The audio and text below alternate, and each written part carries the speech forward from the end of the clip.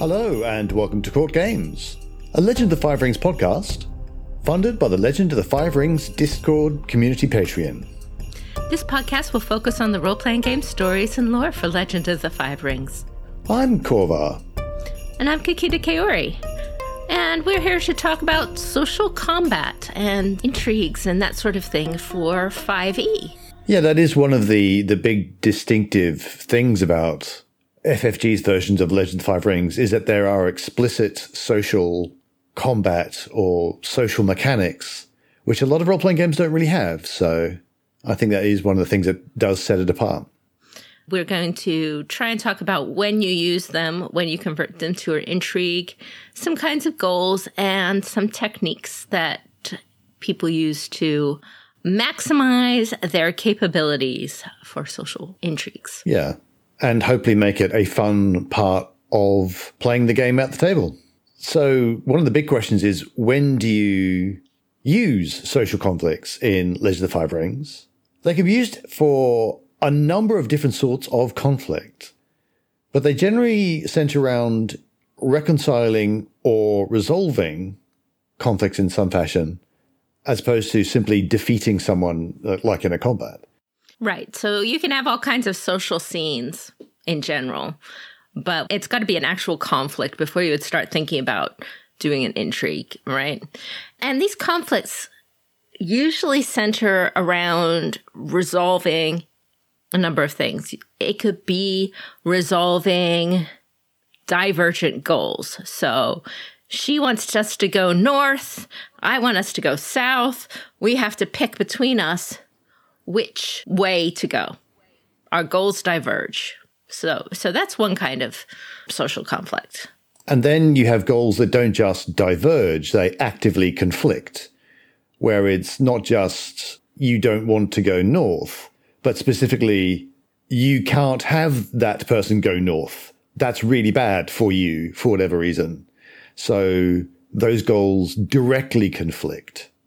As opposed to simply wanting different things, you very specifically don't want them to do something, or they don't want you to do something, or the two things you want are mutually incompatible in some way. So it's similar, but the stakes can be kind of higher in those cases. Mm-hmm. So another kind of social conflict can be allocating the use of limited resources. There might be only so many soldiers, so many raw materials, so much time to go around. And somehow in this social scene, you need to figure out how much each person gets of that limited resource. Yeah, that can be even things like the party are the limited resource. Where do they go? Mm-hmm. What problems do they deal with in what order? Things like that. The other one is kind of complex.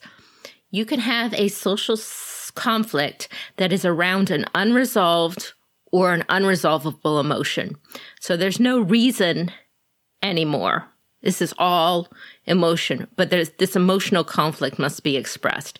This could be unresolved passion, unresolved hatred, unresolved fear or ambition, something like that, that is not sensible. This is where you have somebody who is opposing you because they hate you, for example, or you might be trying to get somebody else's emotion out. You're trying to convince somebody to admit that they love you or love somebody else, and that emotion comes out. You could have somebody who feels huge amounts of spite, and the conflict will continue until that emotion is expressed on the table. It's just like out there for the world to see in one way or another. A common trope I've seen in a few samurai dramas, especially ones involving high-ranking people, is the person who they feel that either they or possibly their child has been overlooked for inheritance. And so they start doing everything they can to either get that inheritance themselves. So they'll sabotage people, they'll foment rebellions, they'll do all sorts. And it's not even rational. It's really just, I have been slighted. And so they will be a thorn in everyone's side and be a source of strife and chaos and getting in the way of getting stuff done. until they resolve that emotional conflict, until they, deal with that. The next thing to look at is, when do you turn a social conflict into an actual intrigue? Because a lot of these things can be resolved maybe through just straight role-playing, no dice required. Some of these things can be done through a single roll. Possibly if you have a specific technique, sometimes you just use your courtier skill, and maybe that is how you get it done. So when does it become an intrigue? So there have been a few different recommendations. All the people involved in this intrigue need to be in the same place at the same time, so they're able to influence each other. That doesn't necessarily mean the literal same room. It could be you're all at the same winter court. So your character can go from one person to another. They can have servants take messages from one person to another. So everyone's in a place where they can influence each other in some way, directly or indirectly. However, you want them to be where they can use their techniques on each other. Exactly, yes. They have to be close enough that they can do that. Yeah. Some of these things can be done like at a remove or through intermediaries and stuff like that. But very often, yeah, there's not necessarily the exact same room, but that is a really obvious way of doing it. But close enough that you can go up to someone and start using a technique if you need to. You also need a social conflict that needs to be resolved with contrasting goals. Because obviously, if everyone's wanting the same thing, then, there's not a lot of conflict there. Although I guess sometimes some people don't realize they're on the same side. You also need a reason to emphasize the conflict or the moment. So why is it happening now as opposed to before? Why is this the important thing to do right this moment? Yeah, it has to be a highlight of the game. It can't be just a little low thing. Game mechanics in general should be used to highlight important moments in the story. So it has to be worth the time. Exactly. So why is this important enough that we should be rolling dice? Not just rolling dice at all, but rolling dice several times. Why is this particular conflict that important right at this moment at the gaming table? And finally, you need some kind of time limit, as in you don't have all the time in the world to sort this out. You have a certain set amount of time, whether it's in rounds or hours or potentially days if you're talking about a winter court. But you have only so many dice rolls to get this done one way or the other. Mm-hmm. So those would be the things you need together to make this is an intrigue that we need to resolve. Right. So that's the minimum that you need.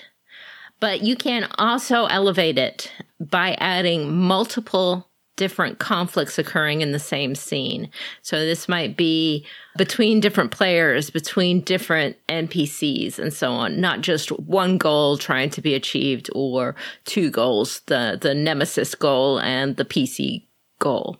Now, when we talked to Max Brook on this show in a previous episode, he had said that their design for intrigues assumed that everybody would have multiple goals and the players would be kind of stabbing each other in the back throughout play. In my experience as a player, not what he recommends, and also in the intrigues shared in the modules, this is not the case. This is not what they do.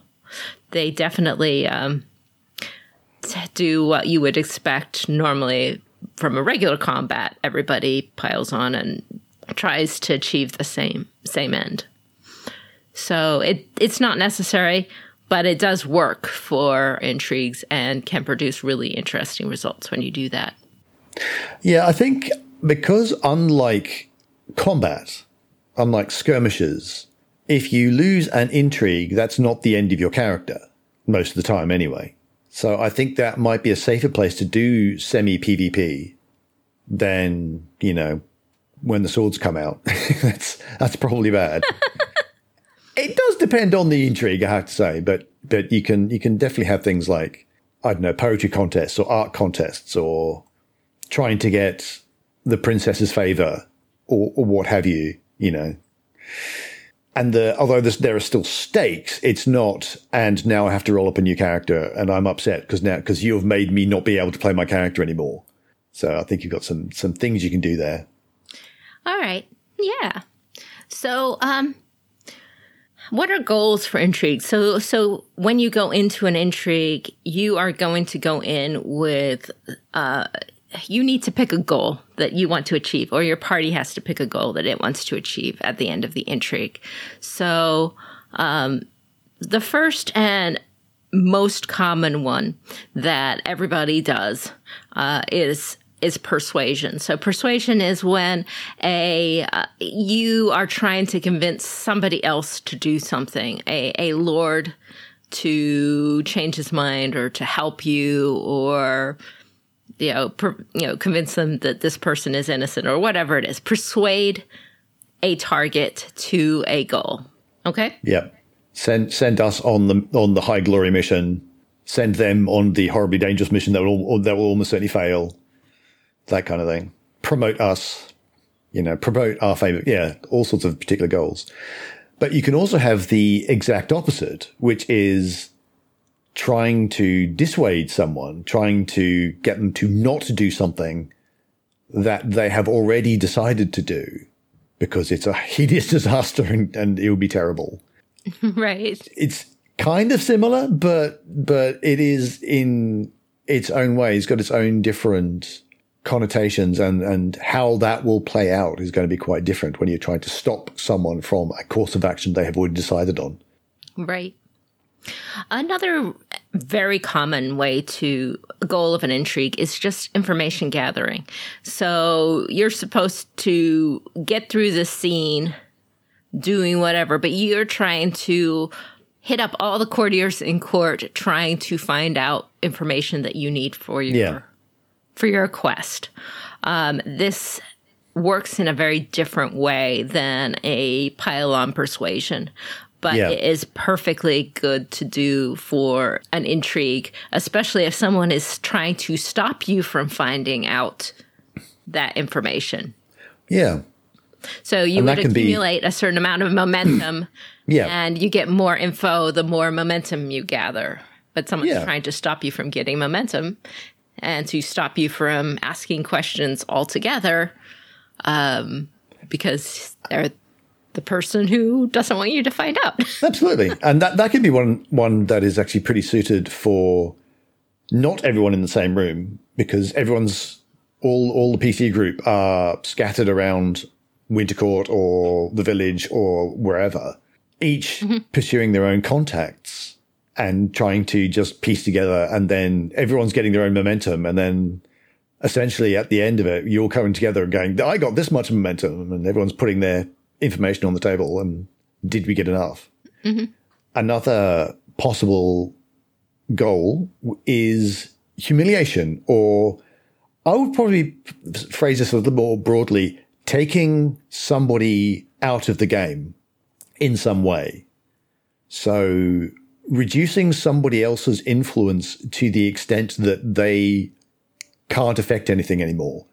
Like you've got the evil advisor behind the otherwise perfectly lovely daimyo, and you've got to remove that person's influence from the daimyo, for example. And you can't do it directly, and you've got to maybe find some way of making them make a fool of themselves, or finding something embarrassing about them so no one's going to listen to them anymore. And there's a whole way of doing that. So that's another thing you might want to do. Right. And kind of the inverse, but this is a little bit less direct, is you can use an intrigue to gather influence yourself. So this means that the end goal isn't necessarily a piece of information or a direct action or a direct persuasion at the end of the time, but you are going to use this scene to make yourself or your party as beautiful and popular and looked up to as possible in preparation for maybe something that you're planning on doing later. So this is the high school dance that you have before voting on homecoming queen, you know? Yeah. Just, you want to make friends with everybody. You want to become popular, because you have some achievement that you want to make at the end of the time, or because you're going to do something bad and you want to. Or you're just thinking, essentially you're getting bargaining chips for later is what you're doing here. Mm-hmm. And you may not have even win allies. Yeah. And you maybe don't even have a specific goal in mind. You're just thinking, we would probably want to have these bargaining tokens in the future for something. Let's get them now. Right. And you could potentially win allies and stuff in this kind of an intrigue. So it's another one. Another thing, which is a bit more, again, this is not like having a specific goal maybe, but being in a position where you'll be able to express an emotion that ordinarily you wouldn't be able to express. Okay. Making it such that you can do this without the usual social penalties, maybe do it so that no one else notices, declare your love for someone, declare your unending hatred for someone, depending. It could also be to get someone else to do that. The kind of, for God's sake, just kiss. Heaven's sake, everyone knows. Just get on with it. Like, we've all yelled at the television screen, I'm sure, at some point. Come on. And, doing that sort of thing. Yes. and that can also be in service to another goal, because sometimes you need everyone to be aware that the evil advisor to the lovely daimyo, they're doing it because of a sense of revenge for that thing that happened to their parents. And nobody knows, but you need to get them to yell that in court loudly so everyone understands what's going on, So that can be a thing that you might be trying to do. Yep. Another reason to have an intrigue is, frankly, if you are stalling.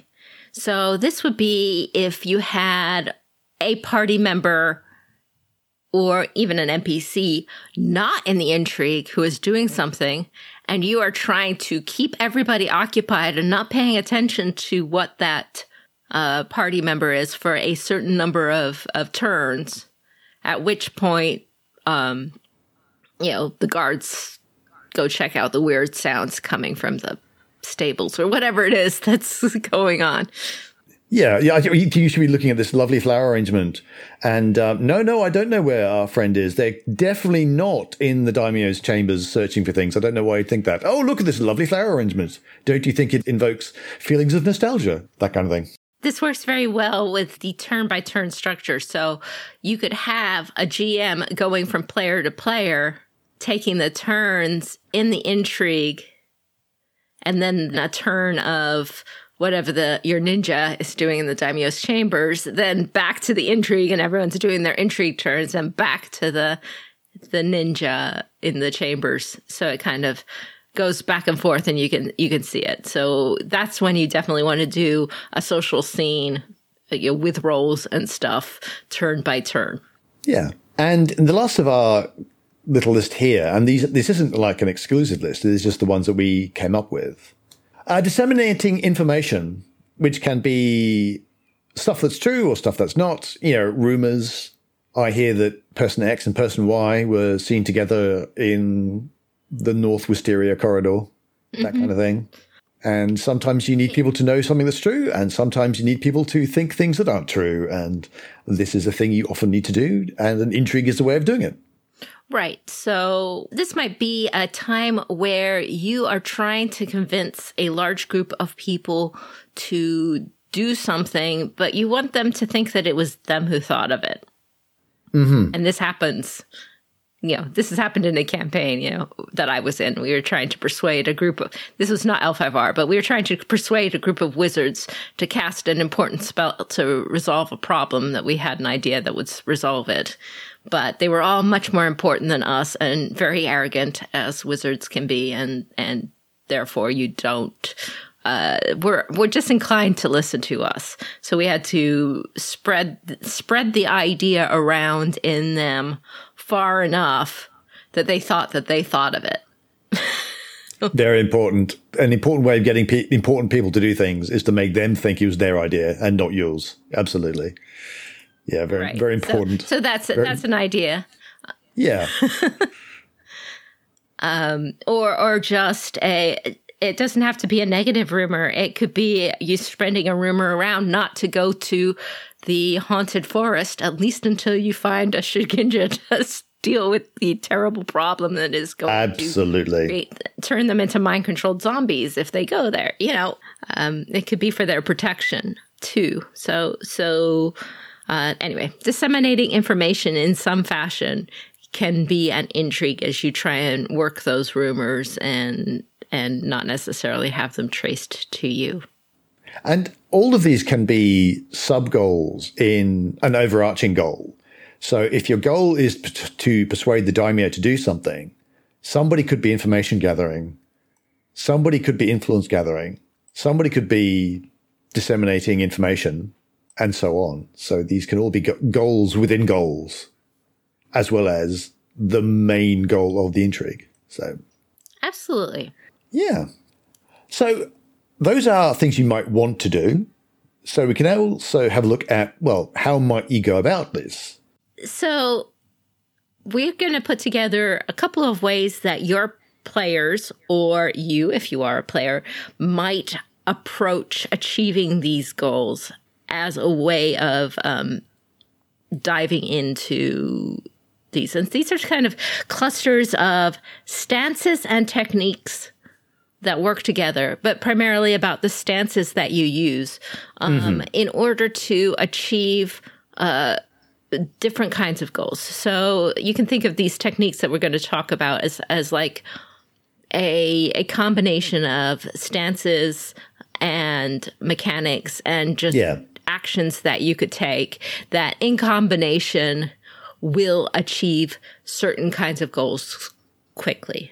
So the first one we're going to talk about is the high fire technique. So the high fire technique takes advantage of the fire stance mechanics, which is if you keep strife results, you get to add those as bonus successes, which admittedly means you probably end up taking more strife than you ordinarily would, but I would hope that you'd be taking that into account. You can use shuji or actions to inflict strife on other participants, forcing them to either be compromised, which means they can't roll very well, or to unmask, which you would be hoping to be useful to you in your goals. It is worth noting that an unmasking inflicted by loading up on fire doesn't necessarily help the player. So you have to be a bit cautious because you can get someone like very, very passionate and riled up, but you aren't necessarily in control of exactly how that manifests. So an angry daimyo who's been strifed out might order everyone to be arrested, or they might just, I'm closing the court completely and nothing is getting done today, or any number of very bad things that are not what you want. So you might want to be very sure about how they're going to react in those circumstances before you go for this. But it may be a situation where anything along those lines is good for you. A duelist might unmask and immediately challenge someone to a duel, or they may just attack them. So, caution. Inflicting strife on someone higher ranked than you, that strife probably means that they're angry at you. And even if publicly unmasking in that way causes a loss of honor and glory for that individual, that doesn't necessarily mean that the way they do that helps you. So, even if you're, he unmasked and, he's lost tons of glory. Ha ha ha. Well, okay, you're very smug about this in your jail cell, not being able to help now. Right. This one is a really common player favorite because all of those bonus successes that you get from fire stance contribute directly to momentum. So it just seems to go twice as fast to your goal as everything else. And fire stance is, a lot of people like to load up in fire for combat as well. Yeah. But I think fire is high risk, high reward, but also like high reward, but high risk. And the risk in this case is that you can rile up an emotion, but you aren't in control of how it happens, what the outcome necessarily is. And that can be an issue. If you can also, going outside of just using fire, using something like air and cadence can enable you to do stuff, and then people don't actually know why everyone's mad at you. And you're like, I'm completely innocent. I don't know what's going on, which can be quite helpful. So this is good for humiliating somebody or taking them out of the situation, at least, or forcing an emotion. If you need someone to express a particular emotion, using fire and strife mechanics to get them to express that is an obvious way of doing that. Right. So other techniques that you can use. Another technique is I call it the keeping it cool technique. And keeping it cool means using water or earth opportunities to keep the party's strife levels down so that the intrigue can run longer and the NPCs get worn out without inflicting strife on them. All right? So this is less likely to lead to an anger unmasking. You could potentially even use opportunities if an NPC looks like they're getting high to cool them down a bit. Yeah. It definitely, even if the NPCs do get to compromise, they are not likely to be angry at you. They might just get tired out or something like that. So because of that, it tends to make the conflict go long. Earth and water are very good at leading to a persuasion kind of success. Yeah. This kind of thing is good for persuasion or dissuasion, gathering influence and allies, or for stalling. Yeah. Just sounds keep it cool. Yeah. Everything's calm. Everything's fine. Don't look into what our missing companion is doing. Our missing companion who's not a ninja. Tum-de-tum. Everything's fine. Everything's calm. Another set of techniques, the taking notes techniques. So this is using air and void opportunities to try and discern information during the initiative phase and communicate it between party members. So you're finding stuff out and you're getting it out to the people who need it, preferably without revealing that this information has got out. You can use rumor techniques to learn more, or spread a rumor that you'll do great things for those who give you a certain type of information. Good for gathering information or disseminating information. So you could use your momentum here to work towards paying the cost for your desired information, not just persuading, but getting this information in the first place. Okay. The next technique, I guess you can say, is attacking in the weakest approach.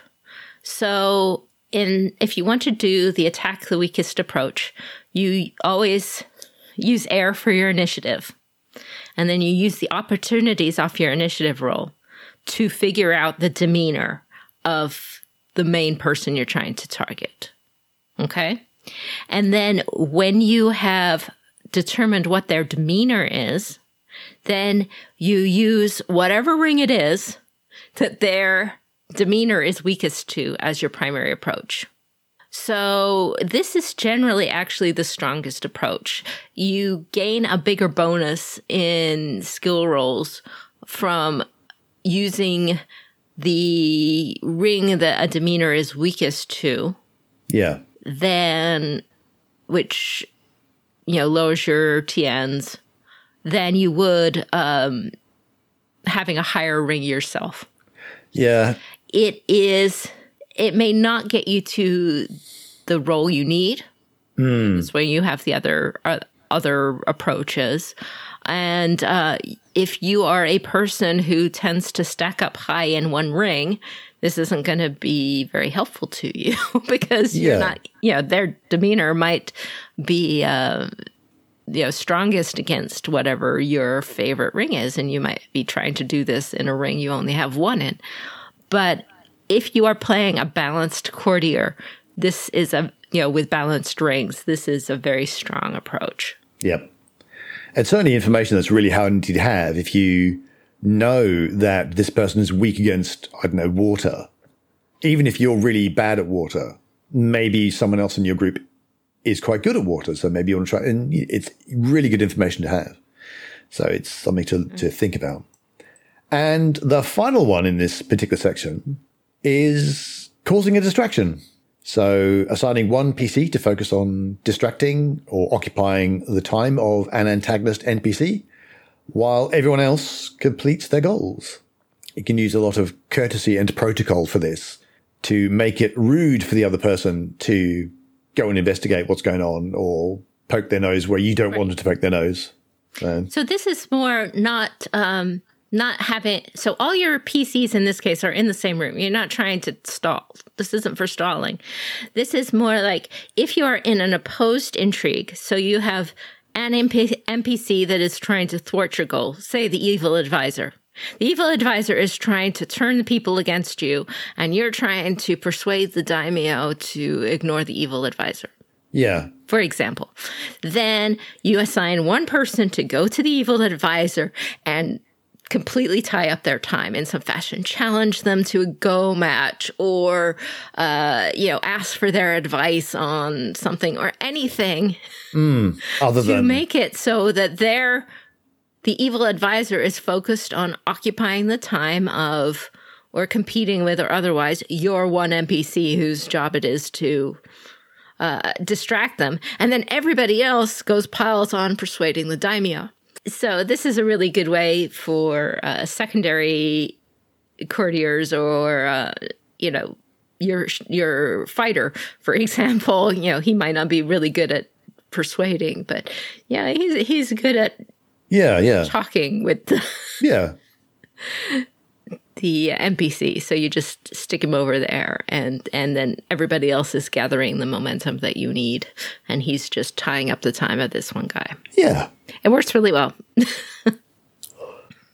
Maybe we need to come up with, in combat, thanks to MMOs and such, and D&D 4th edition, we have these ideas of tank and DPS and healer and crowd control.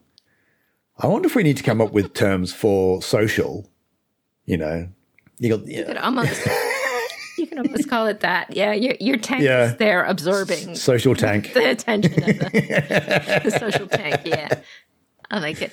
Actually, Earth are pretty good for it. Yeah. But so now you've got. So we kind of talked about what kind of social conflicts there might be, kinds of goals people might have for social conflicts. Yeah. And a number of techniques that your group of PCs might use to achieve their goals in this. So I wanted to give some GM notes for what you need to consider. All right. First of all, ignore everything the book has on the idea that focus is the target momentum you need. Yeah. Okay. That works if you've got one PC and one NPC. But that's, not the way these things tend to go. Think much more along the lines of focus times the number of PCs working on the same goal is your target momentum. That's not perfect. You may have to adjust it up and down, but each PC needs to get about that amount of momentum. Basically, yeah. So if there's 4 PCs, focus times 4 is, if they're all working on the same goal, is better. That's pretty challenging. So you may have to adjust it up and down, but that's kind of your rule of thumb. If the player characters are all split up and are working on separate goals, and these aren't necessarily competing goals, these might be things that they're each doing that will come together to form the overarching goal. But if they've got their own goals, then you can look at each momentum for each task is the focus of the person that they're up against. If you're doing the high fire technique approach, then the real goal is composure, because it's the composure of the person you're trying to strife out. Mm-hmm. But sometimes, if they're all on one goal, then it's focus times number of PCs. If they've all got their individual goals, then yes, each individual goal will be the focus of the person that they're aiming at. Mm-hmm. If the PCs have conflicting goals, all right, keep separate counters for each PC. All right. And then the PC who achieves their goal first wins. Basically, that's the resolution. So if you have some people who are trying to strife the guy out, and some people are trying to persuade the guy, keep a strife counter and a persuade counter, and if persuade wins, then he's persuaded. Otherwise, he's strifed out. Yep. Sometimes that happens. So we mentioned earlier that one of the things you need to make a social conflict an intrigue is some kind of time limit, something that will end the whole thing. So here are some examples of that. You can have an NPC reaching their composure limit and thus departing the scene, and that ends the conflict.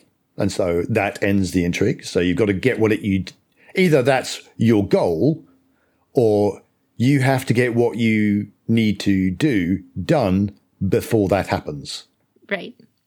You could have the scene ending due to a pre-scheduled event. Dinner only lasts so long. The dinner bell, the dessert course comes, and you're done. Yep.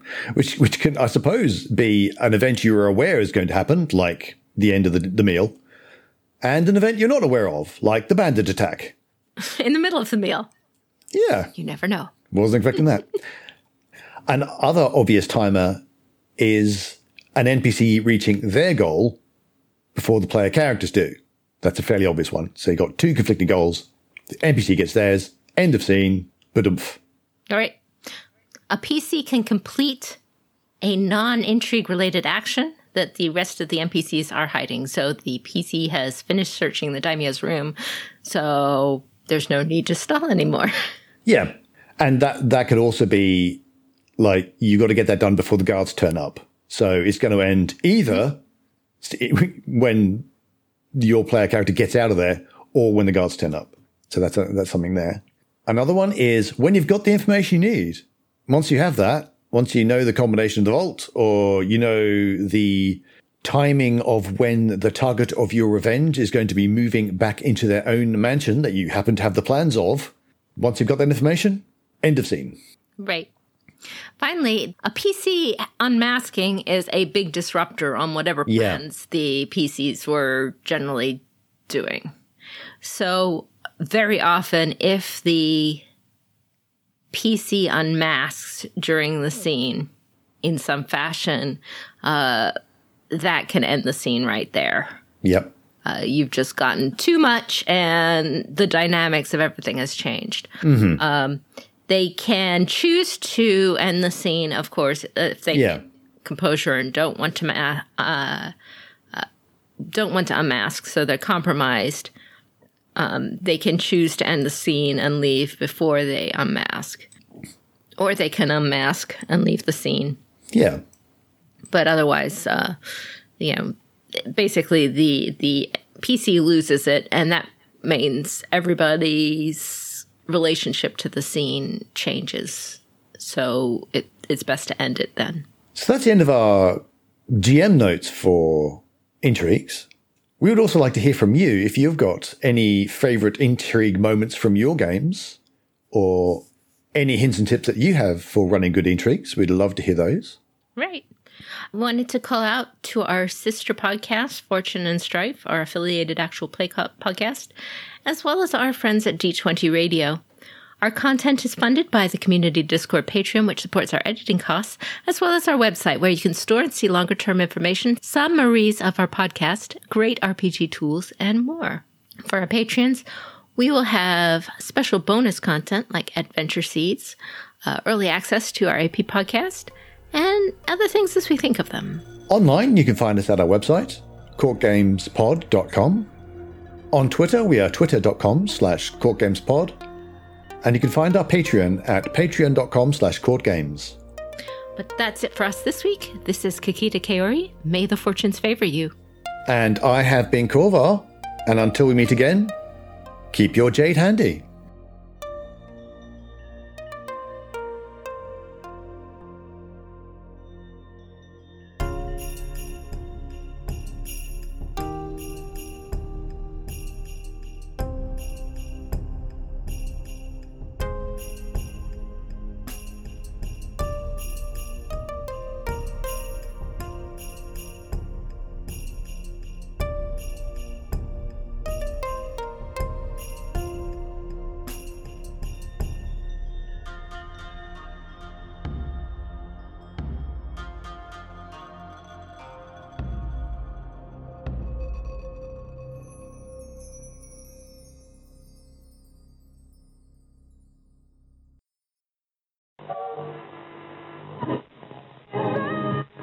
Correctly with the correct amount. D20 Radio, where gamers roll. www.d20radio.com.